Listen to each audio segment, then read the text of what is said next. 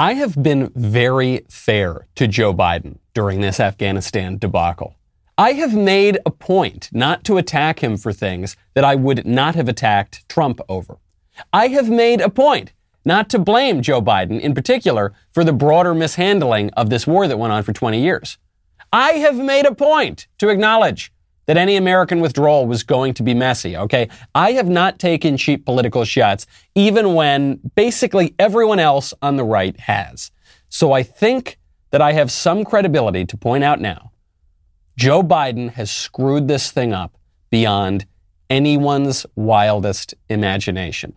Barack Obama was very, very correct when he said never to underestimate Joe's ability to F things up. There are thousands of Americans currently stranded in Afghanistan. The administration is now refusing to guarantee that it will get them out before America fully leaves the country.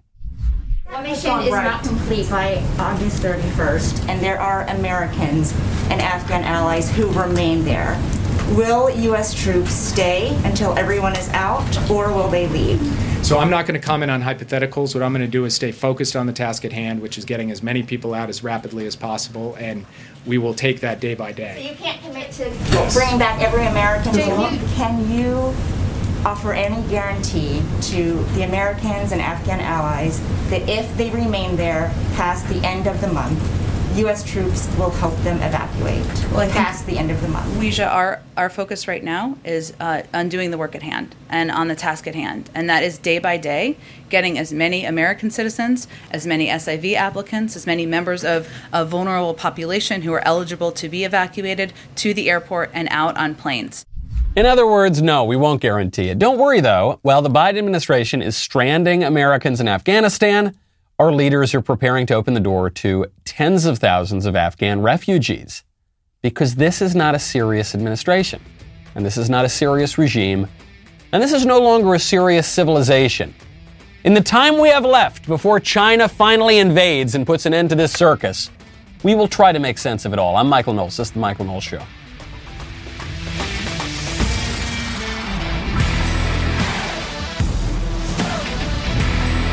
Welcome back to the show. My favorite comment yesterday is from Carol M., who says, "Death to America? Hey, that's Biden's slogan. What a coincidence." that's what you're going to see. Biden-Harris 2024. Death to America.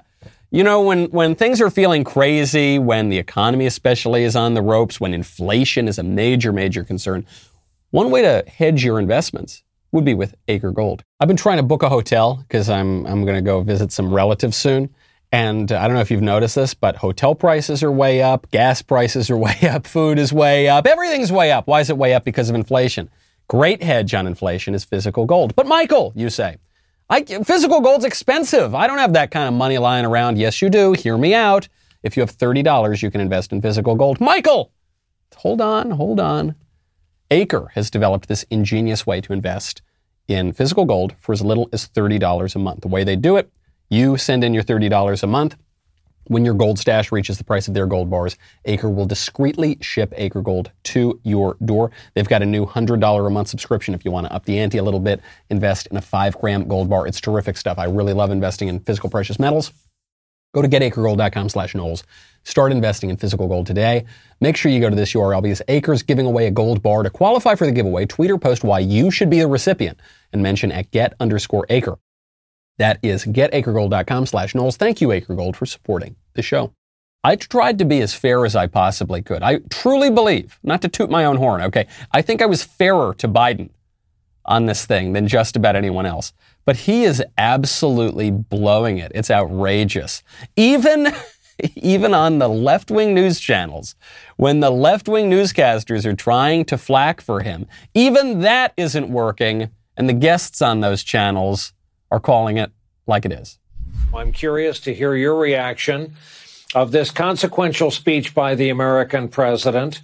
Didn't run from it. He owned it. He owned his decision. He owned the fact that, as he put it, the buck stops with him. I hope he gets to own their deaths, too. I feel like I watched a different speech than the rest of you guys. I was appalled. There was such a profound, bold-faced lie in that speech. The idea that we planned for every contingency. I have been personally trying to tell this administration since it took office. I've been trying to tell our government for years that this was coming. We sent them plan after plan on how to evacuate these people. Nobody listened to us. They didn't plan for the evacuation of our Afghan wartime allies. They're trying to conduct it now at the 11th hour. The thing that they were most concerned about was the optics of a chaotic evacuation. Well, they got exactly what they were most concerned of by failing to do what was right when we could have done it. So this Army veteran, guy who's working on these sorts of issues, just right to Brian Williams' face. I don't know what you're talking about, man. I'm appalled. And frankly, there have been people in the mainstream media, even on NBC and other left-wing outlets, who have said this is really bad stuff.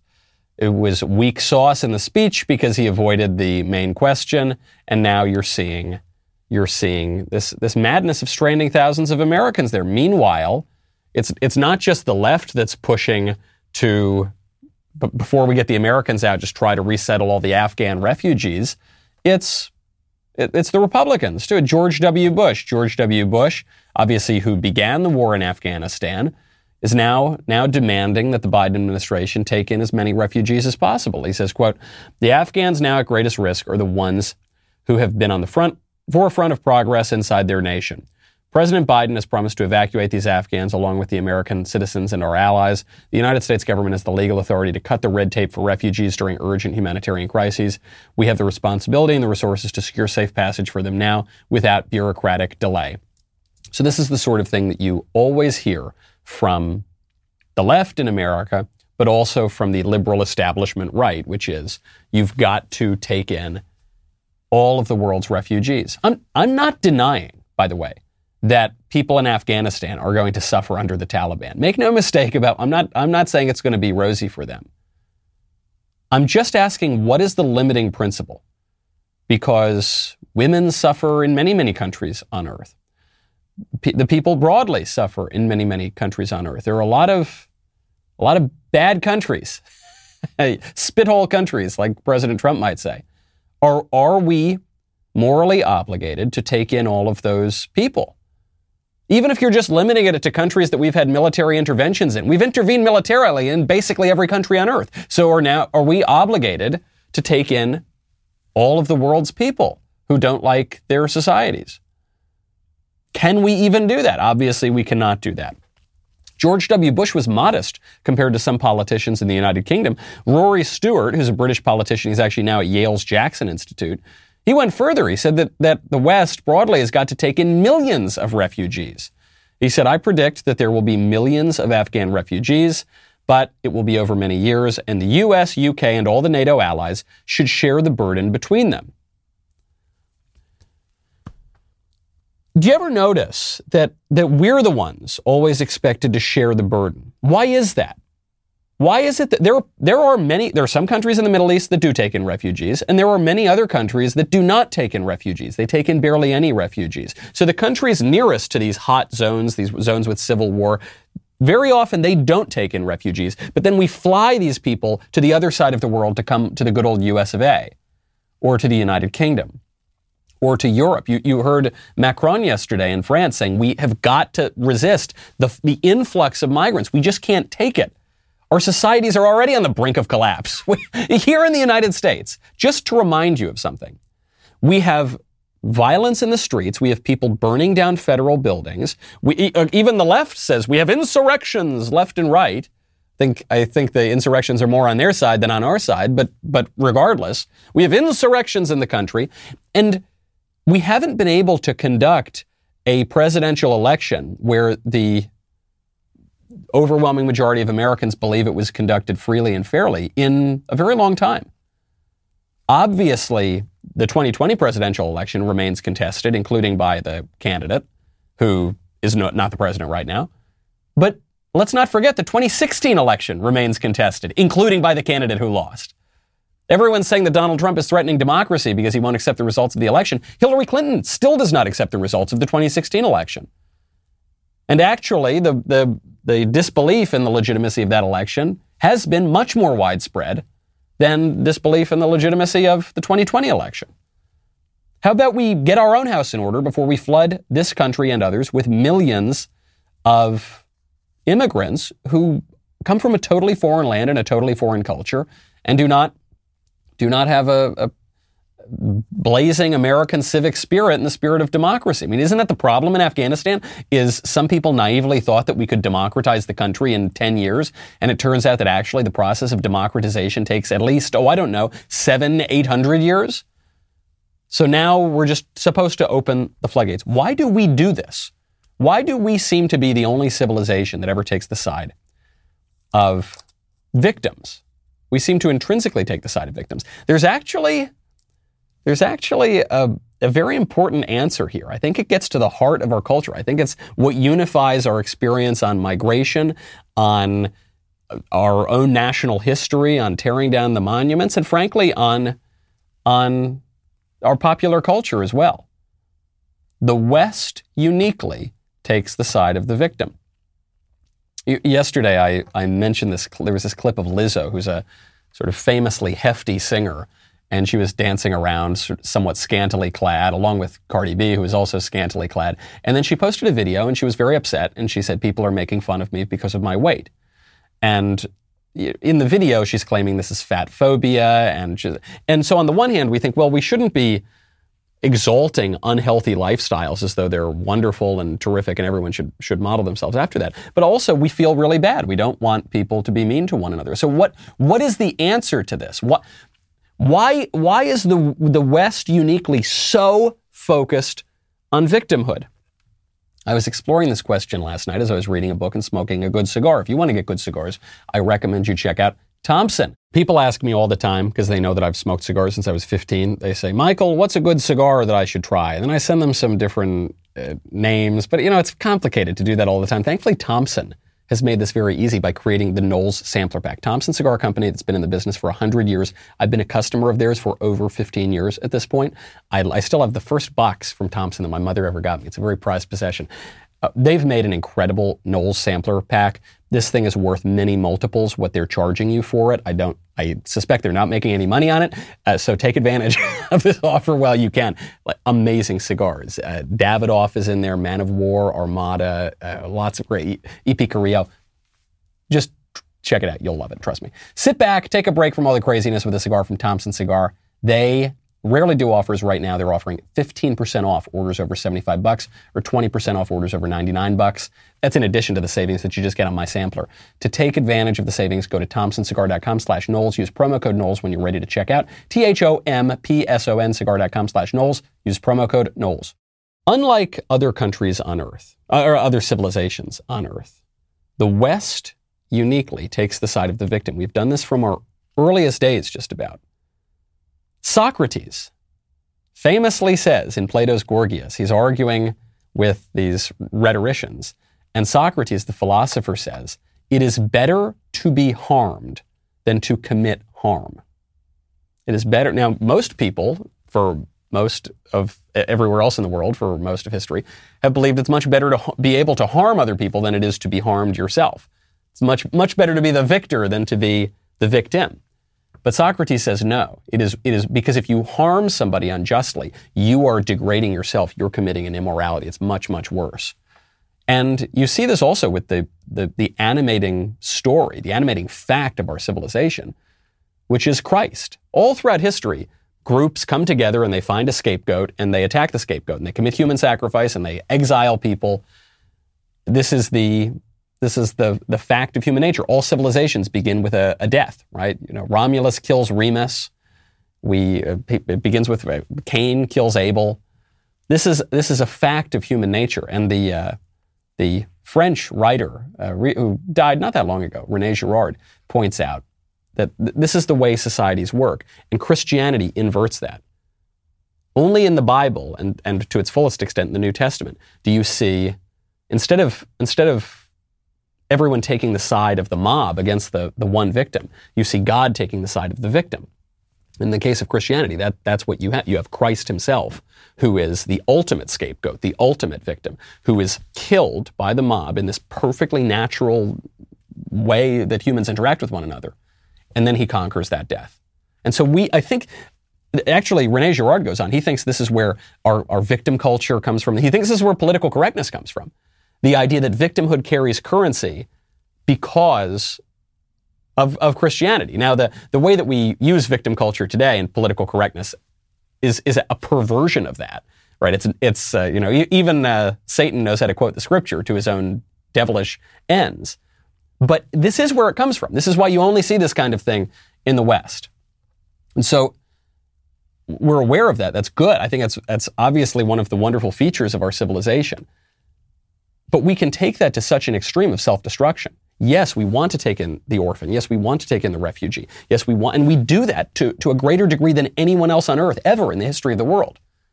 But you can't just fling the doors open to everybody, because then you don't have a civilization anymore. Then you don't have a country, and then you don't have the ability to spread your charity, which is, I think, what a lot of these sort of messianic liberals in America seem to misunderstand.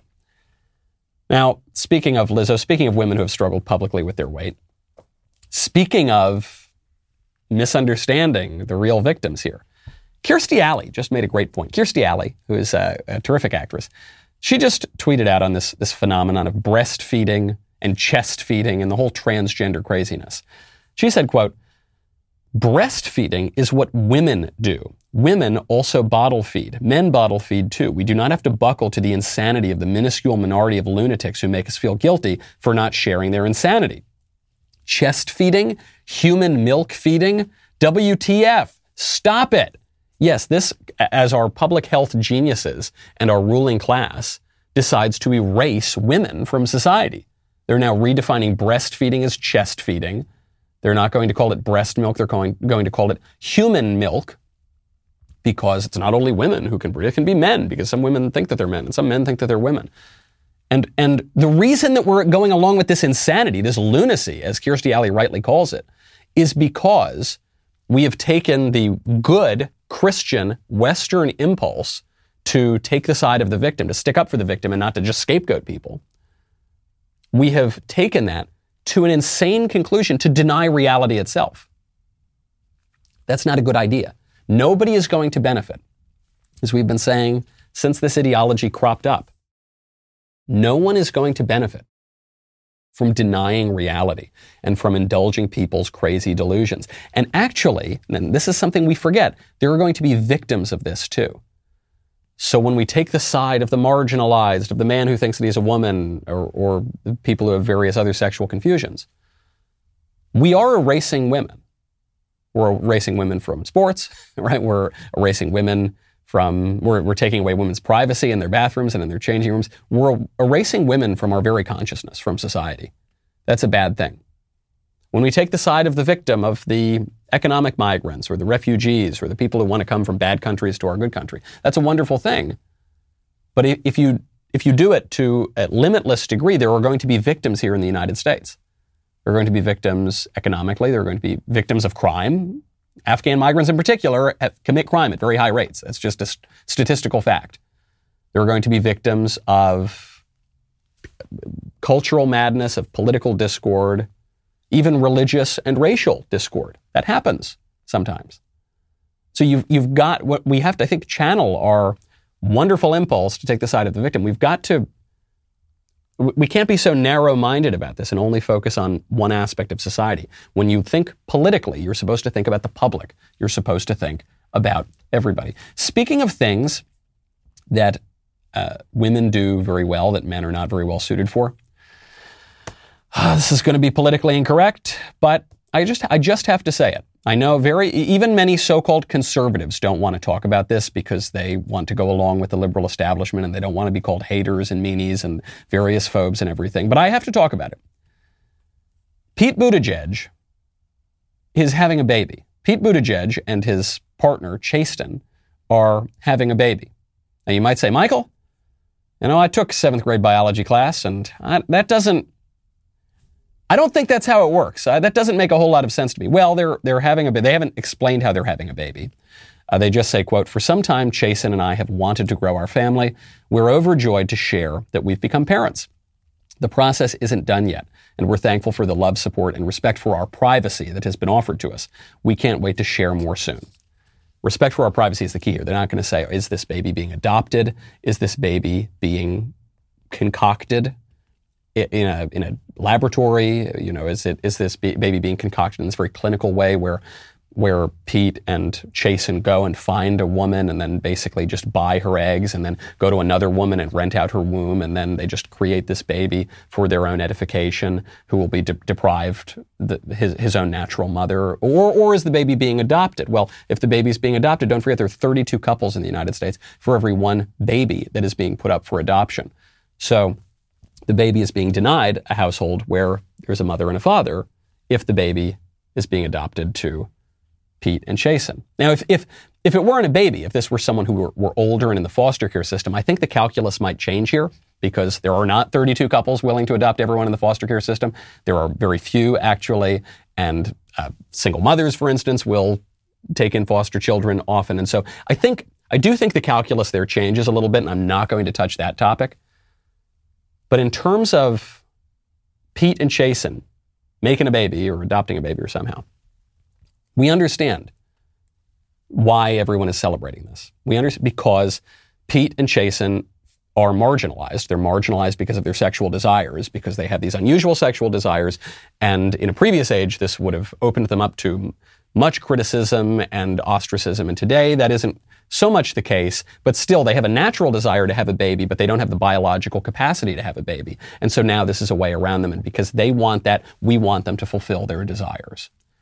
And you're a meanie, awful, terrible, homophobic, terrible bigot if you suggest that that's not a wonderful thing. What about the baby? What about the baby? Does a baby have the right to his mother?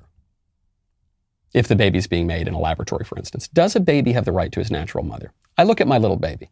I see the way my little baby interacts with my wife, his mother. It's different. It's just different than the way the baby... I'm not saying I'm a bad father, but it's just different, okay? Because men and women are different. Because mothers and fathers are different, and babies react differently to them. Because there's no such thing as chest feeding and human milk. It's breast milk. It's breastfeeding, because there's a difference here. Even if it's an adopted baby, does the baby have a right to a mother and a father who are different? But Michael, you see, some men are just basically like, in some couples, some men are just basically like the women and some men are just like the men. Yeah, sure, there are gender stereotypes and roles and things and people. Some of it is socially constructed, but there's just a difference. And so when we consider the victim, I'm not casting any aspersions on Pete and Chasen and all the other sort of thing. I'm just asking, what about the other people here who deserve some consideration, like the baby? What about that? What about reality? What about the real distinctions between the sexes in the natural family? What about those things? We're not allowed to take that into consideration. Even some prominent right-wingers were celebrating this because they're afraid to make these sorts of observations. But I think sometimes our natural, wonderful impulse to take the side of the victim can get a little bit perverted. Right, we do this with abortion too. The poor woman who doesn't want to raise the baby, and then you think, well, what about the baby? You know, that's another case of what to think about the baby. Easy to forget about. We've got to, when we think politically, we've got to think about everybody. You know, right now you can subscribe and start listening to The Morning Wire on Apple Podcasts, Spotify, or wherever you listen to podcasts, and leave a 5-star review if you like what you hear. You can also get 25% off a new Daily Wire membership at dailywire.com/subscribe with code VIP and be automatically entered for a chance to win a trip for two, you and a guest, to the Daily Wire studios to see Candace live. This deal ends today, so act fast. That's dailywire.com/subscribe. Get 25% off with code VIP. We'll be right back with a lot more.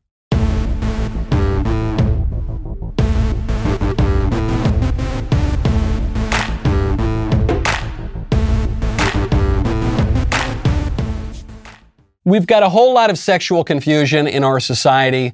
We've got chest feeding. We've got babies drinking human milk. And we have on the economic front a major she-cession. And the only cure for a she-cession, you know, is a she-covery. Just ask Canadian Prime Minister Justin Trudeau. It is exactly the example of the kinds of things you need to do to counter the she-cession and turn it into a she-covery. Fact is, the Conservatives don't talk about that in their lengthy platform. You're right, Justin. The Conservatives, as far as I know, they have never talked about the she-cession, and nor have they talked about the she-covery. You got us there. You got us there. So I thought this was fake when I first saw the clip. I said, no, this must be a deep fake or something like that. No, he really said it. And the point he's making is even more ridiculous than the phrases that he's using. The point he's making is that the economic recession has disproportionately put women out of work. So the point he's making is that ultimately we need all the women to be working outside of the home. Obviously, women are going to work in whatever they're doing, but we need the women to be working outside of the home. This is another very radical idea that was once only pushed by the left. Once it was not pushed by either the left or the right. Then it was pushed by the left, and then even the right has adopted it too. You saw President Trump talk about this. He said, women's unemployment is at an all-time low. And I thought, is that a good thing? Is that necessarily a good thing? Is that something we have to celebrate? We insist that all women go out and work for the widget factory or something like that? What if a woman wants to stay home? What if a woman wants to raise her family and keep a house and watch the kids? That's bad? Because that would be the she-cession, because then the women's unemployment rate would be high. I mean, they're not actually unemployed. They're doing the most important work on earth, around which all the other work revolves, but that is not understood or recognized or valued in our modern liberal society. Liberal, not just on the left, but on the right as well. Why can't women do that? You know, there was a famous debate between the American feminist Betty Friedan and the French feminist Simone de Beauvoir. And Betty Friedan said something, and I think a lot of people would agree with. She said, if women want to go work, that's fine. And if women want to stay home with the kids, that's fine too. And Simone de Beauvoir said, no. You cannot give women a choice. Because if you give women a choice to stay home and raise the kids, they'll take it. And we can't have women taking that choice because that is not conducive to liberation. So you've got to force women to go to work. And then you get into this strange sort of economy now where men pay other women to raise their children so that their wives can go work for another man and get a paycheck so that you can pay the babysitter to it gets a little bit strange sometimes. Because women are not really given the choice. They're given sort of the illusion of that choice. But all of the political forces, all of the cultural forces are telling women, if you stay home, you're a loser. If you stay home, you're wasting your life and your education, that great critical race theory that you learned in school and all those crazy gender theories. That's an illusion. That's an illusion of choice. Pretty strange stuff. It's like we're misunderstood. It's like our best impulses are leading us to misunderstand certain things. Chest feeding, human milk, she-cession, and she-covery. This is not a serious civilization. This is not a serious civilization. Civilization. It's a civilization, if you ask me. And China knows that. So China is already threatening the United States.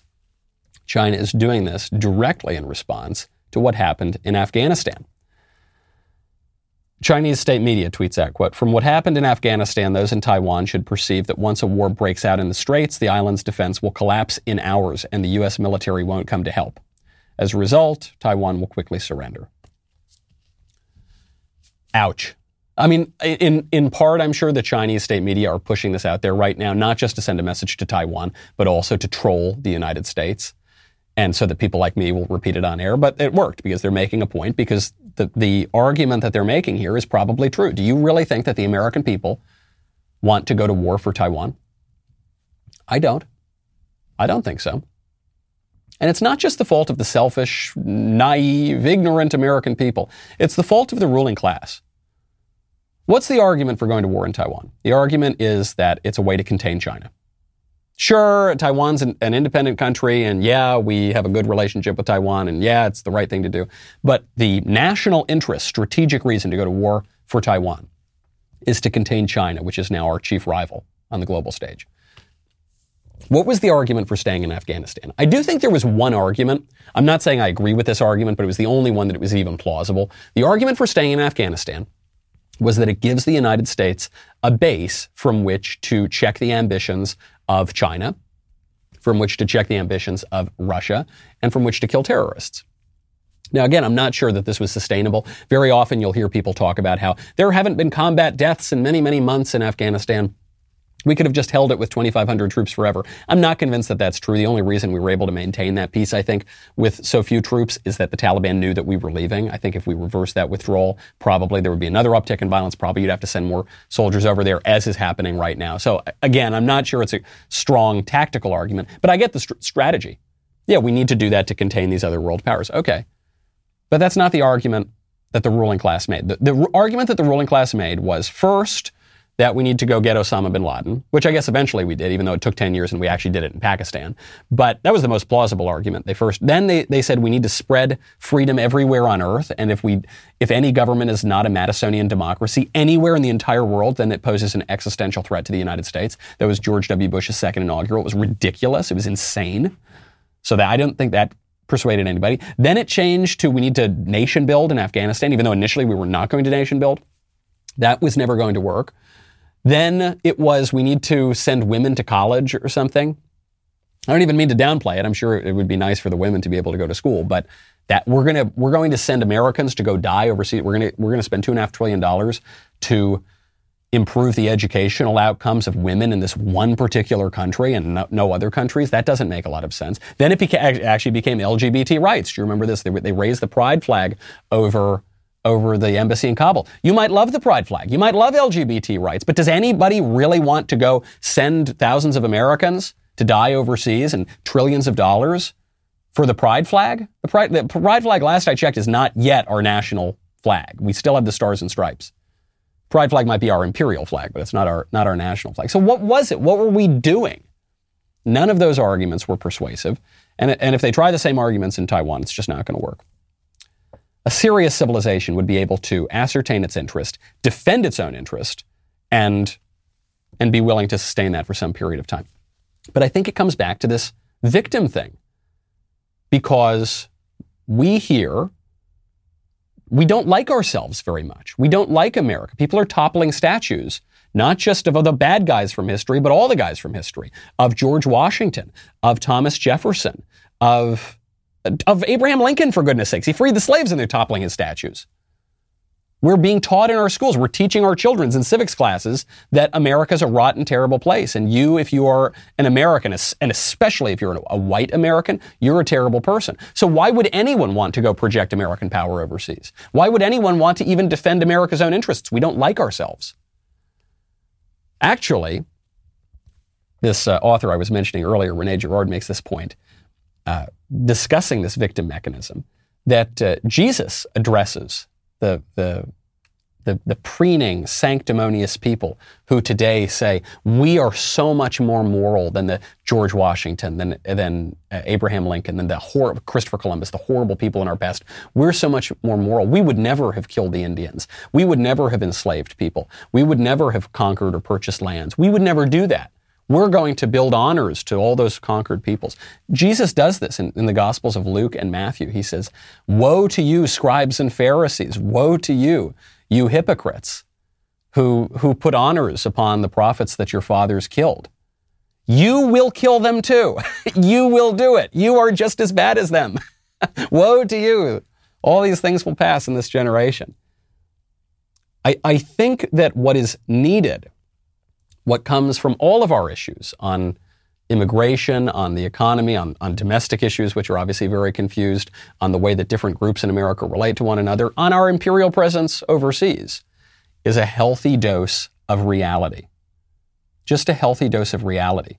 I don't think we need to say that immigration is important and necessary and we need to open the borders completely, or we need to completely close off immigration forever. It's a terrible thing. What if we recognize that permitting people into this country can be a good thing, but it has to be in balance? What if we recognize that projecting American power overseas is not always wonderful or always terrible, but is sometimes a fine thing to do in measure, in balance, in moderation, which is a virtue? What if we recognize that there are many victims in the world and there are many perpetrators of violence and many victimizers, and we need to, thinking politically, take all of them into account and balance these things out when we're debating what to do in Afghanistan or what to do right here at home? But it's hard for us to do that because we're no longer a serious civilization, which is why we now have our teachers, the people who are supposed to be educating our students, crying on video, on the internet, because their students might cough on them. If I die, who's going to take care of my children? And if I end up in the hospital, how am I going to pay those bills? And if I give COVID to my students or my own children and they die, how am I going to live with that? And I want you to ask any teacher how they feel this year, and I'm sure that they will tell you that they have never experienced anxiety like this, because it is like we are trying to protect our students from a mass shooting that we know is coming but cannot do anything about. Except we can do something about it. It's just that not everyone agrees that wearing a mask will stop the onslaught of students and staff who are likely to become sick, and that makes me sick. I think this lady is making a pretty good argument for the she session. She's making a pretty good argument against she covery, because this lady should not be working in public. She is not psychologically fit to do it. If you're crying over the prospect that one of your students might cough on you and might spread the germs that statistically you have virtually no chance of facing serious complications from, a minuscule, infinitesimally small chance of facing serious complications from, and your students have an even lower chance, you are not fit certainly not to be teaching anybody, but probably not fit to even be in public life. This is a fragile, broken, deluded person. And she says that, first of all, children die of the flu. Children face serious complications sometimes from the flu. This woman, assuming she's taught in the years before COVID, has gone to school during flu season without a mask, without bottles of Purell everywhere, the unholy water of our new religion, our religion of public health. She's done that, and it's fine. And she hasn't been waking up in a cold sweat under the horrible thought that she might have given the flu to her student, or vice versa. Now, with the coronavirus, which is around us, she says she can't. The thought that you would go to school without a mask, it's terrible, because if we just wear a mask, then the virus won't spread. Except we found out the virus spreads even with the mask. The virus spreads even with the vaccine. The virus it's a virus. That's what happens. We had very serious lockdowns in this country. The virus continued to spread. Actually, beyond our country, I should give this lady a break, because she's not even the kookiest on this topic. If you go down under, or if you go to the little island right next to the land down under, if you go to New Zealand, that nation is going into a full countrywide lockdown because of COVID. Because of a surge. Do you know how many people got COVID in this surge? What do you think it was? Do you think it was 100,000 people? 10,000? 1,000? 100? One person. A single case of COVID was confirmed in New Zealand. They're locking down the entire country.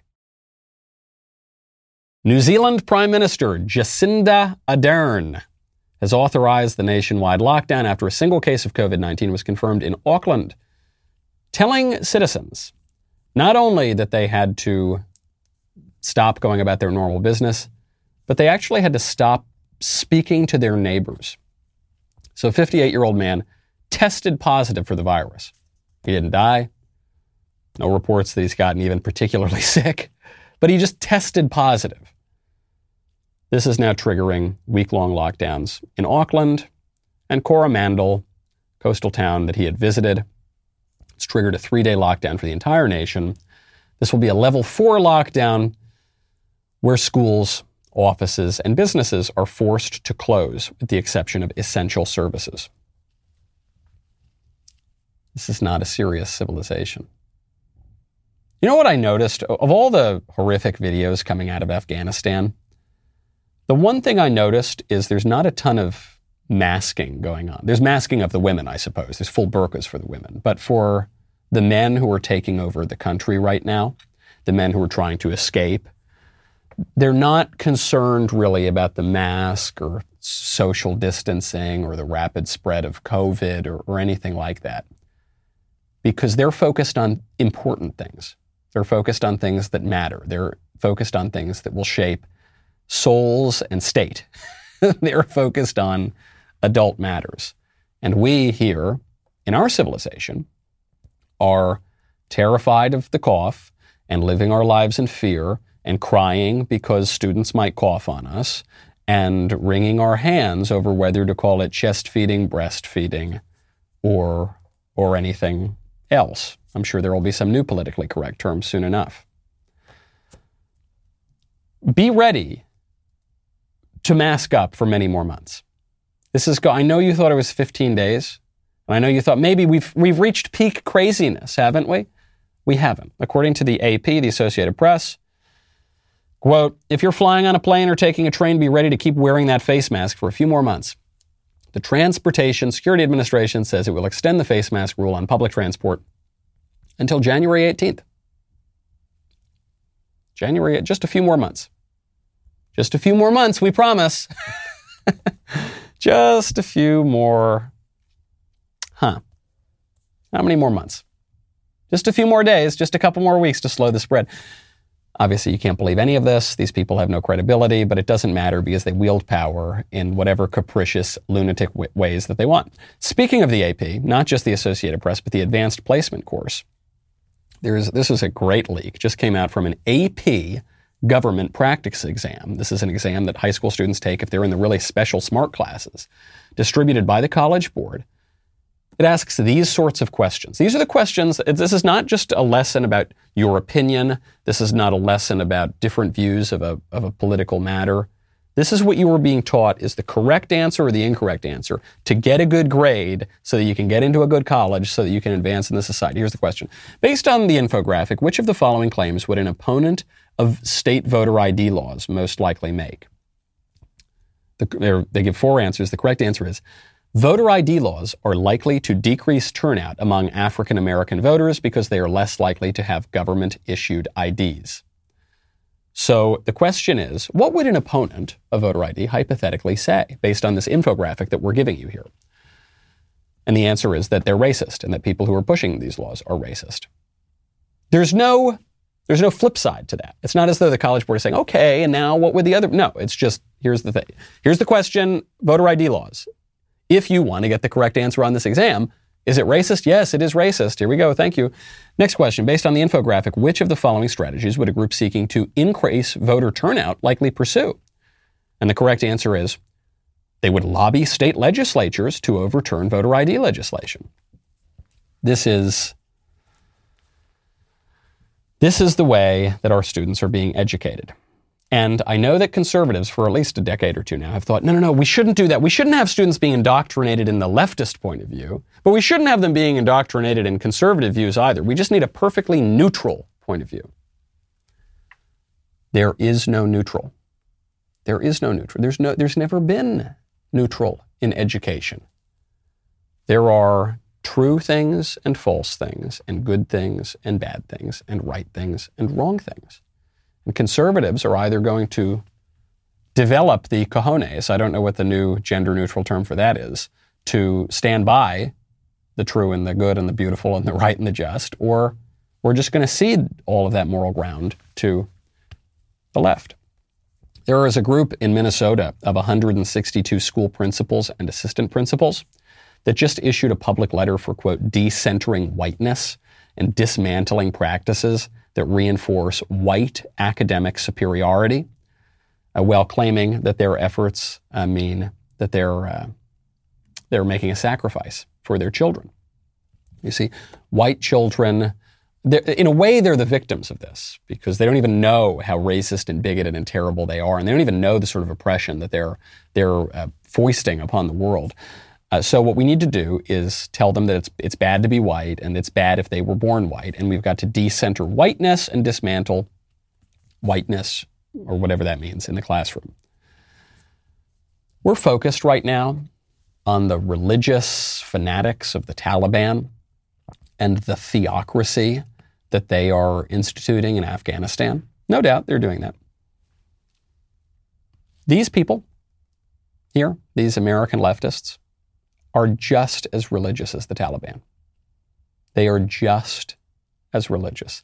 And they are just as dead set as instituting a theocracy in this country, a theocracy that makes lots of kooky claims about the metaphysical, spiritual, moral world, including the idea that your body has nothing to do with who you are, and if you're a man who thinks he's a woman, you actually really are a woman, including the idea that race connotes certain spiritual characteristics, and if you're white, spiritually, you are lesser than other people, including the idea that that victimhood carries currency. Not when the victim is innocent, not when the mob is wrong, but just in all cases at all times, such that you must destroy your very civilization, that it is good and right to do that. That is a pretty crazy theocracy that we're living in, folks. And maybe before we take a look overseas and try to solve everyone else's problems, maybe we ought to figure out how to solve our own problems here. I'm Michael Knowles. This is The Michael Knowles Show. See you tomorrow.